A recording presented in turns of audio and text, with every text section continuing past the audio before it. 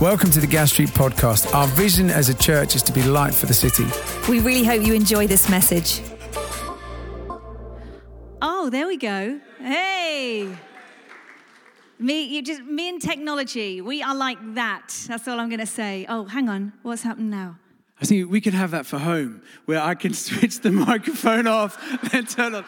Get off this stage. Get off this stage. Oh, my days. So rude. So rude. It's all right. I forgive you. I forgive you. I'm that kind of a person. So hello if you're in the room. That's what I was saying with my microphone turned off. And hello if you are watching online. And hello, darling, beloved husband. We are going to dive straight into the second part of our series exploring the fruit of the Spirit. Hopefully you will have tuned in last week. Nick kicked us off. It was fantastic. Do go and listen to that or watch it if you haven't done so yet. And what better day to be focusing on the second fruit of the Spirit, which is joy. Joy. I cannot think of a better day to be looking at the fruit of joy on a day when we are anticipating a massive celebration. Hang on.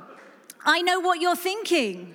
But not only are we anticipating England winning the final of the Euros, but it is also my father-in-law's 80th birthday today.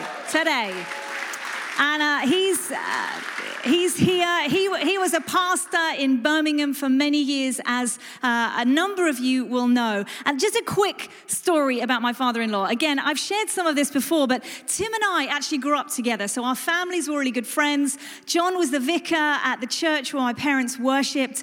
And Tim is a year older than me. And on the day that I was born, or maybe the second day I was born, John went to visit my mum and my dad in hospital to meet cute little baby Rachel. And this is how the story goes, no word of a lie. John scooped me up into his arms and said, "Here's a little girl for my son Tim." I know, isn't that amazing? And then we got married. That's why it's amazing, right? I thought that would have more of an impact, guys. Oh, yeah, that's a good story. That is a good story. Anyway, we are going to jump into Galatians 5, where we're going to find this list of the fruit of the Spirit. And you know what? I want us to read it together. I know you've got masks on, but you can read quietly behind your mask. If you were at home without a mask on, you just go for it, okay? We're going to read these verses together. Are you ready? I think they're going to come up on the screen somewhere. You will be able to see them. Galatians 5, starting at verse 22. But I'm listening out for those whispers behind the mask. But the fruit of the Spirit is love, joy, peace, forbearance or patience, kindness, goodness, faithfulness, gentleness, and self-control. Against such things there is no law. Those who belong to Christ Jesus have crucified the flesh with its passions and desires. Since we live by the Spirit, let us keep in step with the Spirit. Thank you. You did beautifully there. But if we track back just a couple of verses from these verses that we just read together, what we know is a bit of context for why Paul has given us this list of the fruit of the Spirit. Paul is saying to the church, when you decide to follow Jesus, there are going to be forces that will come against you. We know that, don't we? If you follow Jesus for any length of time, you will know and you will have experienced that. Some of these forces include like those internal kind of messed up desires that we all have that want to pull us away from a relationship with Jesus. It might be pressures from around us, pressures to conform to the standards and the values of the culture within which we find ourselves. Values around money and sex and power and success and relationships, which at times can feel in contrast, contrary to the values of the kingdom of God. Or maybe those pressures, those forces coming against us are some of the temptations and trials that will be thrown of us sent straight from the pit of hell. And you know, all of these things, they will shape us if we don't pay attention to them. They will lead us into captivity. That's what Paul says in a different place in the Bible. But Paul says here, you are called to be free. You're called to be free. And that freedom will not come from what Paul says, indulging in the desires of the flesh. No, freedom comes, Galatians 5 tells us, from walking in step with the Holy Spirit, from living in step with the Holy Spirit, from living in proximity to Jesus, from investing in our relationship with Him. And when we do that, change begins to take place. Transformation begins to happen, because as we walk in step with the Spirit, this good stuff begins to be produced in our lives, this good fruit, as Paul describes it, the fruit of love and joy and peace and patience and kindness and goodness and faithfulness and gentleness and self-control. There they are, all 9 of them. I don't know whether you've had a chance to listen to the Orchard podcast. Little plug there. We've got an event on the 30th of October. If you're watching, you can book a ticket now.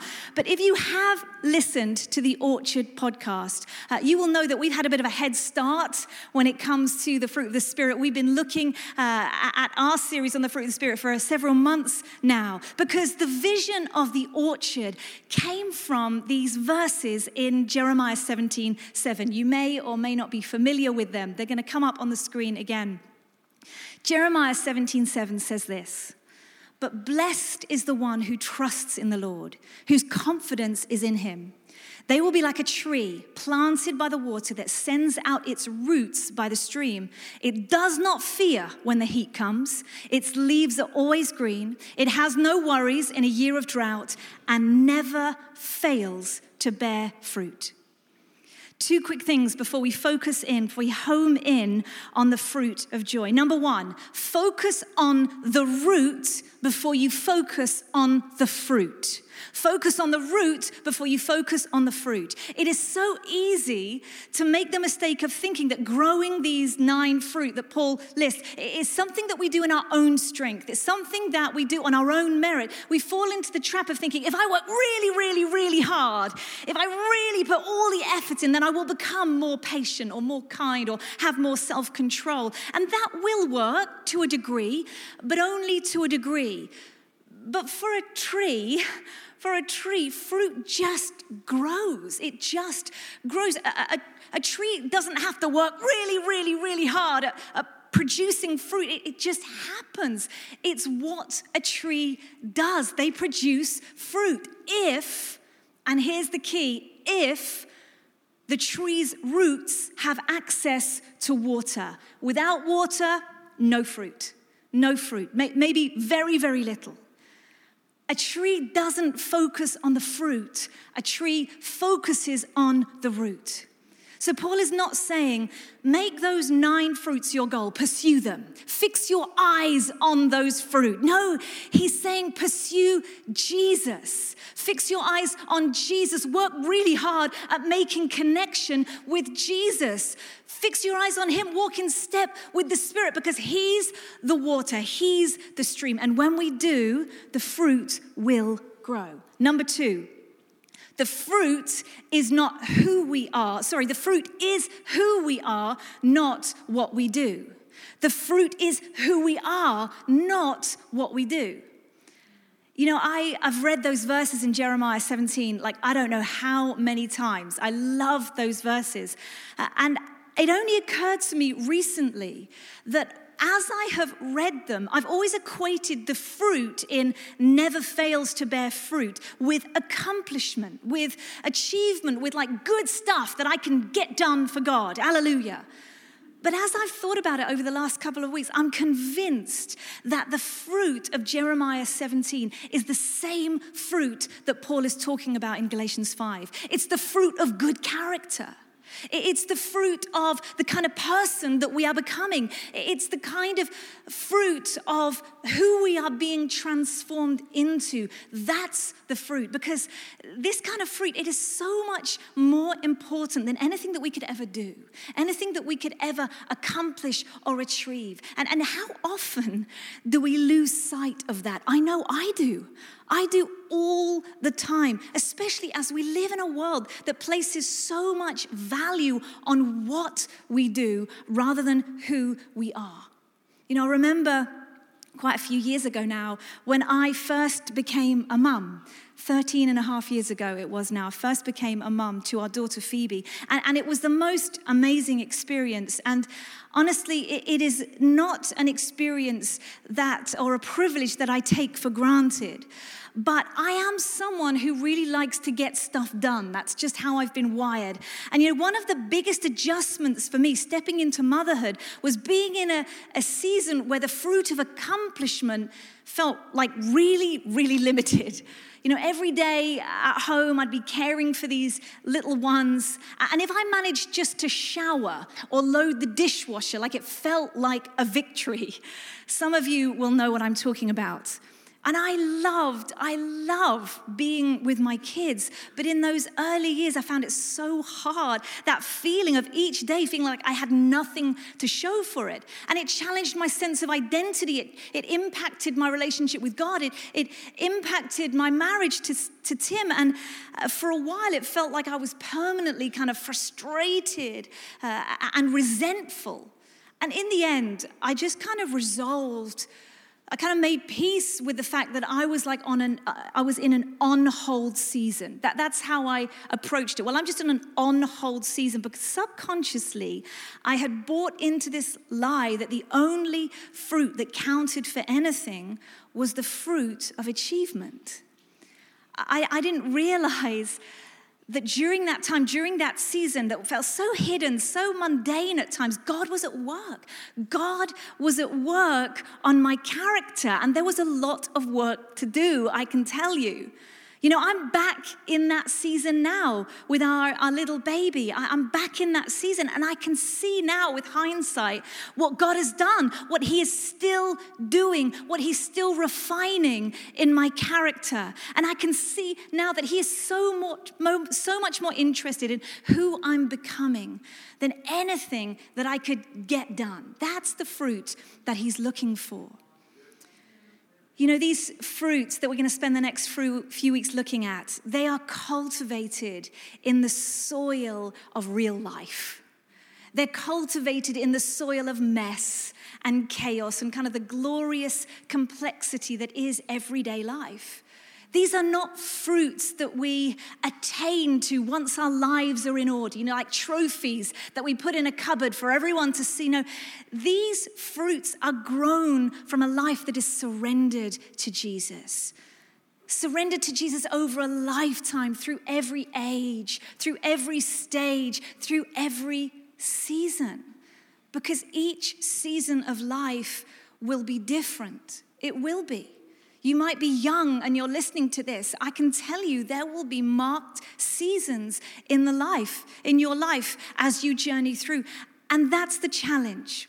When we think about fruit in every season, this fruit that Paul talks about, when we think about it in the context of joy, we have to ask the question, joy, is that right? Can joy really be found in every season? Can that be true? Is Jeremiah right?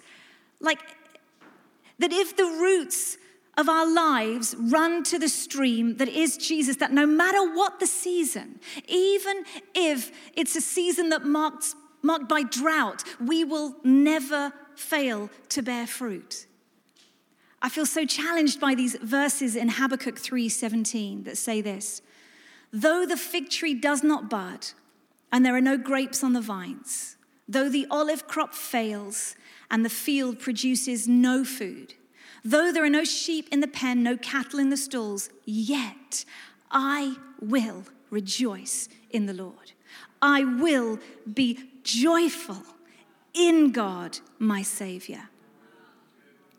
Even if I go through a season when I hate my job, even if I go through a season where that relationship that I was really invested in ends, even if I go through a season where my health is bad, even if I go through a season marked by a global pandemic, even if I walk through a season that is weighed down by challenge and uncertainty and frustration and hardship and disappointment, Even if I'm in a season where nothing feels like it is going right, a season where it feels like everything is coming against me, even in that season, can I really find joy? Well, the Bible's answer is a resounding yes. Yes. Yes. That's what the Bible's tell us. Just to be really clear, just a quick caveat here. We are not talking about toxic positivity in this context. You know, joy, the fruit of joy, it does not sweep difficulty under the carpet. That is not what joy does. You know, there should always be space for difficult questions, for grief, for the processing of pain and sadness. But what the Word of God makes clear is that in every season, there can also be joy. You know, I remember a good friend of mine telling me about the week where her dad had suddenly died. And it was devastating, as you can imagine. And I remember her telling me that on the day of her funeral, her and her immediate family, they gathered together after the funeral when everybody had gone, and they shared a meal together. And across that meal table, there were a lot of tears, as you can imagine. But I remember her saying that there was also so much joy, because they reminisced all the funny memories, and they howled with laughter together as they remembered the joy that he had brought into their lives. You know, the first thing that we have to do when we think about joy, we have to be absolutely clear that we are not confusing happiness with joy. There is a really important distinction that we make.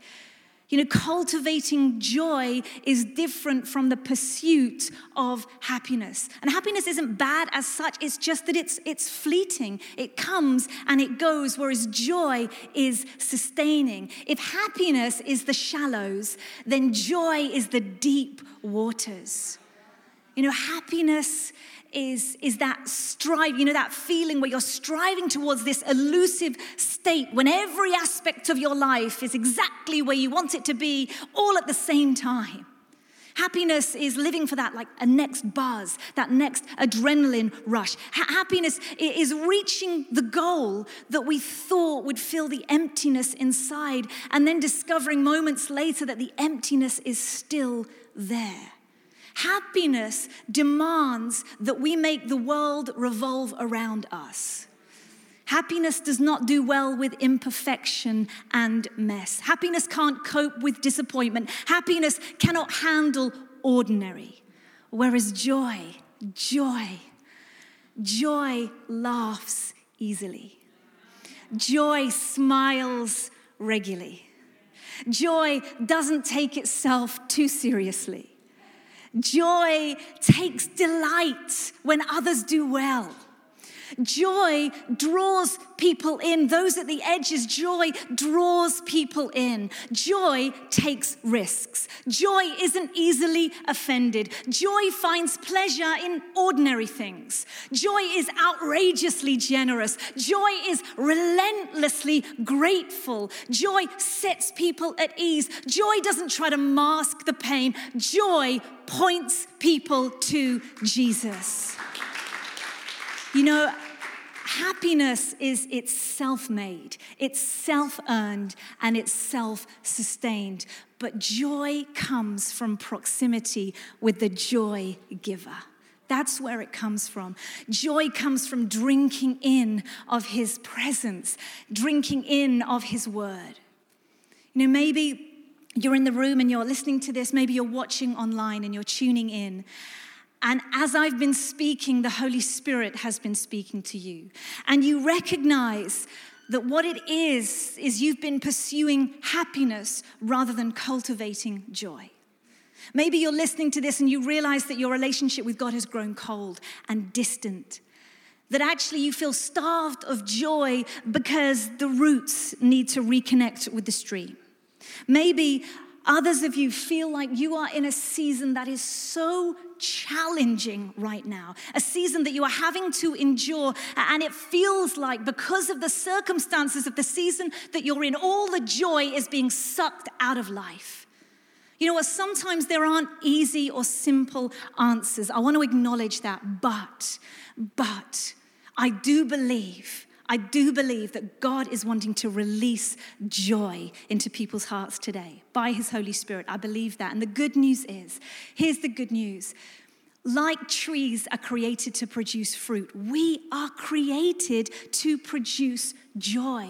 It's how we've been made. Sometimes we forget that. You just need to look at little kids. Have you noticed how little children, they are really, really good at producing joy. They don't have any problem producing joy. They are joy machines. They can find joy in the most boring, mundane, broken, worn out thing. They can. They just find joy. And so if we've been made, if we've been designed and created to produce joy, but the fruit isn't growing, if we recognize that the fruit of joy isn't coming, then the first place that we need to look is at the soil. Maybe you know, like the roots are doing their job, that they're running down to the stream, but the issue is in the soil. Maybe the soil is lacking some vital nutrient. Maybe some toxicity has kind of leaked in. And maybe for some of us here and online, maybe for some of us, the most important question that you could ask the Holy Spirit today is this: is there something in the soil of my life that is stopping the fruit of joy from growing? Kay Warren, who's married to Rick Warren, who is a pastor in America, she has written a brilliant book called Choose Joy. And she writes this as a definition of joy. I think it's really helpful. Joy is the settled assurance that God is in control of all the details of my life. The quiet confidence that ultimately everything is going to be all right. And the determined choice to praise God in all things. Maybe for you, what the soil is lacking is the nutrient of perspective. Maybe that's what's lacking. Do you have an earthly perspective, or do you have a heavenly one? Do you have that settled assurance that Kay Warren talks about, the settled assurance that God is in control, or the quiet confidence that everything is going to be all right? You know, sometimes we do have to live through seasons where it feels like almost totally impossible to imagine that there could be anything good the other side of it. There are seasons like that the season could ever change, that it could ever look different.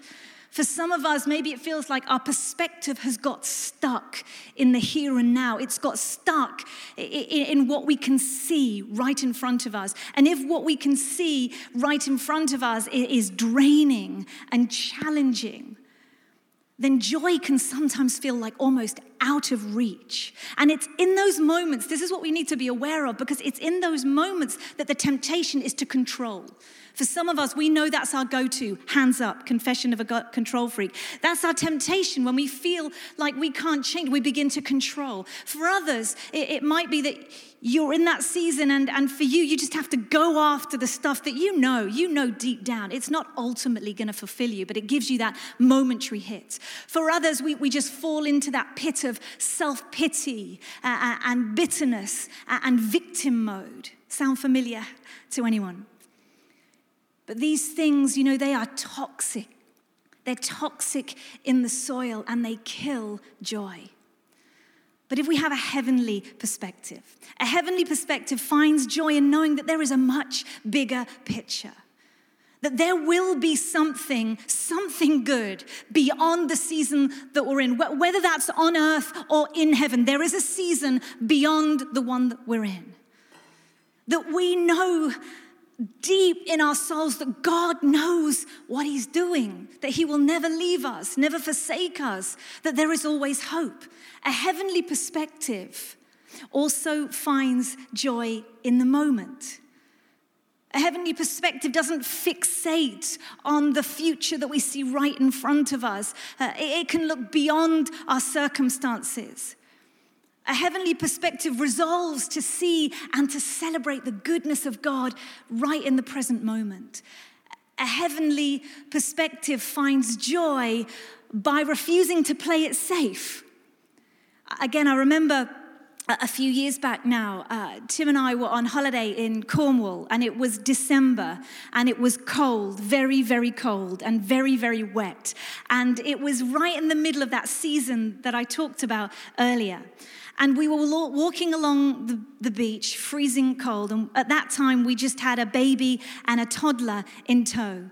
And I can remember looking out at the ocean and feeling this sense that I had kind of lost a little bit of who I was. I had become really safe and like really responsible, you know? And I'd lost some of that joy that just came from taking risks, from pushing myself out of my comfort zone. And so as I looked at the ocean, without any warning, I just took my coat off and I ran into the sea. I ran into the sea. Like I had to prove to myself that somehow I was still me. It was still me. Poor Tim thought I'd completely lost the plot, as did our toddler. But it was exhilarating, not because the sea was like sub-zero, but because I just chose to embrace the moment and just squeeze some joy out of it. You know, as a parent, there are moments when you can see that your child is holding back from kind of stepping into an experience, a new experience, something that you know they're going to love, but they're a bit nervous, they're a bit afraid. And I find myself saying to my kids all the time, you know, don't let fear rob you of joy. It's like they're standing in front of a wall, you know, and fear is on this side and joy is on the other. And as a parent, it's like I just need to help them, you know, hop over that wall. Don't let fear rob you of joy. I think that's really pertinent for someone today. Whether you're here in the room or online, I believe that's what the Holy Spirit is wanting to say to you. There's something that he's calling you to step into, and it's like there's this wall in front of you, and you can feel the fear this side, but the Holy Spirit saying, I promise you, joy is on the other side. Joy is on the other side. Take that step. Run into the ocean. Maybe for you, the soil, that the issue with the soil, it's not about perspective. Maybe what's lacking in the soil is gratitude. Nobody wants to think of themselves as an ungrateful person, do they? But you know, gratitude and joy are inextricably linked. In fact, research has shown that joy doesn't precede gratitude. Joy proceeds gratitude, i.e., gratitude isn't just like a byproduct of joy, like gratitude is just the pastime of lucky people who just happen to be joyful. No, gratitude produces joy. That's what it does. You know, you think now of the most joy-filled person you know, and I guarantee you that it'll be somebody that practices gratitude, somebody that has a gratitude mindset. I recently heard the story about this old lady in her 90s, and this old lady had lost her husband not long earlier, her husband of 70 years. And they had lived together in their lovely house that was filled with their memories. But she had reached the point where she wasn't able to care for herself on her own, and it was time for her to move into some supported accommodation. And she arrived, and even though she was letting go of the fact that she was moving out of her beloved home, as she arrived, the staff member met her and told her that they were just getting her room ready. And she knew she was moving into sort of a much smaller, a modest room. And this staff member, while they were waiting, just began to describe the room to her. And she said, "Oh, I love it." And the staff member looked at her and said, "But you haven't even seen it yet." And the old lady replied, Oh, that doesn't matter. I've already chosen to love it.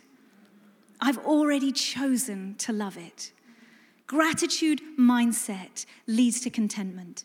Regularly acknowledging what we've been given, rather than focusing what we don't have, it fuels contentment. It pushes us against a mindset of jealousy, a mindset of comparison and greed. A gratitude mindset leads to generosity. Try it. Try practicing gratitude and see if it doesn't encourage you to just give more away. Try it.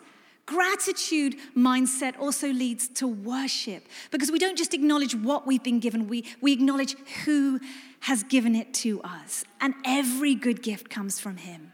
Every good gift. And so when our mindset shifts towards gratitude, we just can't help but worship. And all these things, contentment, generosity, worship, they all release joy. They release joy. They release joy. I want to end with this, and then we're going to pray together as the band come up.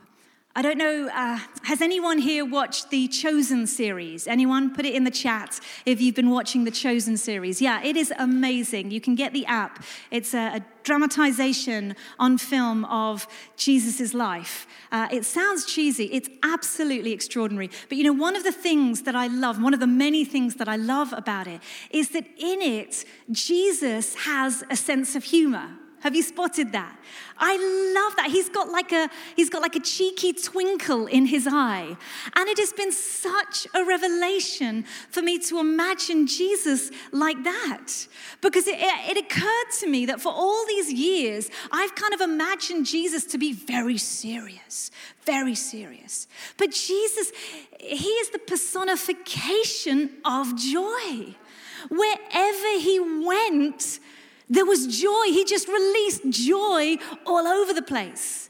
A few of us here, last weekend, we had the privilege of going to Dan and Millie's wedding. Millie and Dan are both in part of the worship team here. Some of you will know them. And it was a beautiful celebration, despite the fact that, like lots of people getting married at this time, they had to face COVID-related obstacle after COVID-related obstacle just to get to the church that day.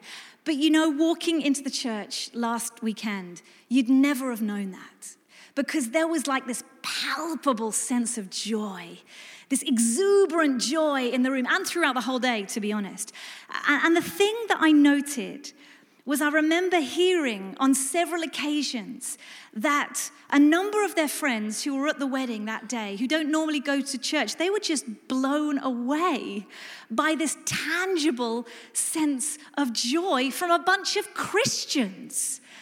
You know, our joy is a witness to people that there is something beyond happiness. Our joy is a witness to this hope that we have found in the gospel. Our joy should be contagious. Our joy should be both confronting and appealing to those who don't have it. Our joy should cause people to ask questions, not because our lives are without challenge, not because we don't acknowledge that challenges exist, but because in the midst of challenges, we can still access joy. You know, I really do end with this. Don't ever make the mistake. Don't ever make the mistake of thinking that the fruit of the Spirit are merely some self-improvement checklist. You know, when we do that, we like strip them of their power. We mustn't do that, because the fruit of the Spirit in our lives should produce hope. A hope that causes people to ask us where that hope comes from. And if we choose, and it is a choice, if we choose to walk in step with the Holy Spirit, then these fruits will be produced in our lives. And when our lives are full of love, joy, peace, patience, kindness, goodness, faithfulness, gentleness, and self-control, people will say to us, "What is it about you? What is it you've got? What are you tapping into? What's the difference about you?" These fruits are never the end goal. These fruits are never the end goal. The end goal is always Jesus, but they allow our lives to point towards the one that we have been made in the image of. Isn't that amazing? What an amazing thought. And when we walk in step with the Spirit, when we cultivate the soil of our lives, being mindful of the nutrients, being alert to anything toxic that we've allowed in, these fruits will grow. And as they grow, we reflect Jesus. We reflect Jesus. We reflect Jesus. I'd love to invite you to stand. We're going to pray together, because the Holy Spirit is here. The Holy Spirit is here. Come, Holy Spirit, would you come now? Just invite him. If this is, you may have been a Christian for a very long time. Maybe you're watching online for the first time. You're not excluded from this. Just ask God to come by his Holy Spirit into your life. There's no magic words or formula. You just say, come, I invite you. I invite you. And one of the most amazing things is that we can be totally real before him. We don't need to put up any pretense.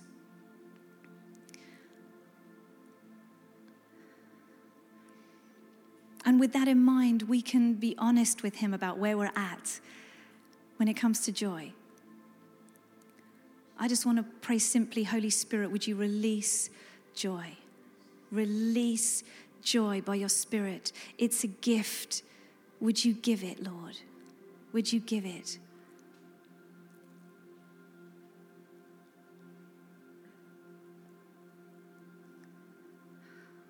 I was thinking about how sometimes these fruits, it's like a cloak that we put on, like a coat that we put on. But sometimes in order to put it on, we have to take something else off. And it might be, as I was talking about that, the soil, you know that there is stuff that is toxic in the soil that is killing joy before it even gets to bear fruit in your life. I don't know what that is for you. You will know because the Holy Spirit will just bring it to mind right now.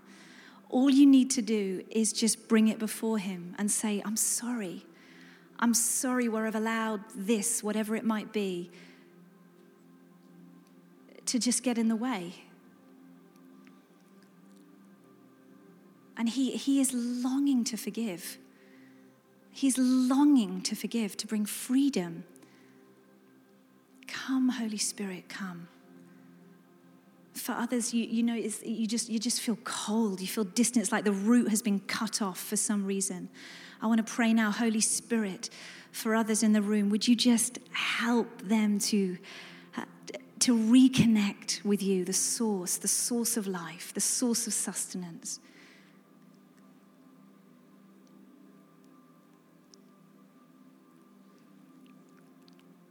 Let's just keep waiting, keep waiting, keep waiting. If you're at home, let me encourage you to do that. I know the temptation is to rush off onto other things you may have to do. But just stay in this moment if you can. Come, Holy Spirit, release your joy.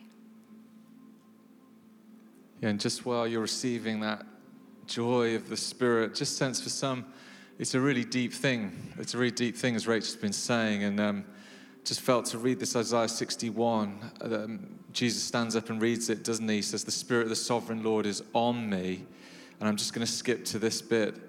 To bestow on them a crown of beauty instead of ashes. Yes. And as I read this, I'm reading this over you. And you know if it's for you, if you're in the room or online. To bestow on you a crown of beauty instead of ashes, the oil of joy instead of mourning, and a garment of praise instead of a spirit of despair. You will be called oak of righteousness, a planting of the Lord for the display of his splendor. And as I read that as well, I sense the Lord, that display of his splendor, like there's a glorious holiness that comes, that people will see in you as this garment of praise, this oil of joy flows over you despite the circumstances. And so we just pray that over you right now, a display of his splendor in your life.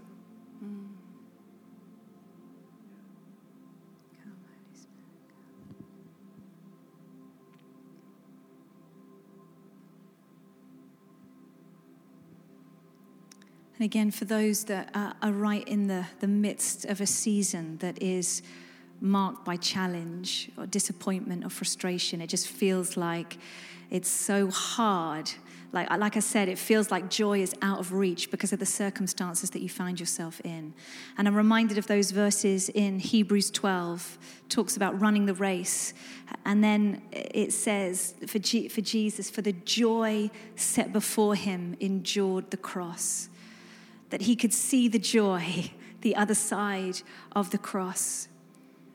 And I pray for those who are in the midst of that endurance season. I pray that again, by his Spirit, there would be like a fresh revelation of joy.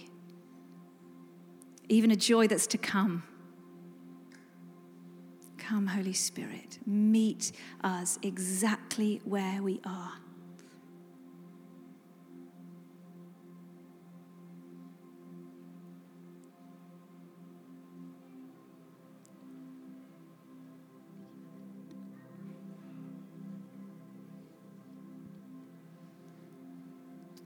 We're going to just worship together now. Again, just use this time to fix our eyes back on him, the joy giver, the gift giver. Let's fix our eyes on Jesus. Amen. Thanks for listening. To hear more messages like this one, make sure you subscribe so you don't miss out.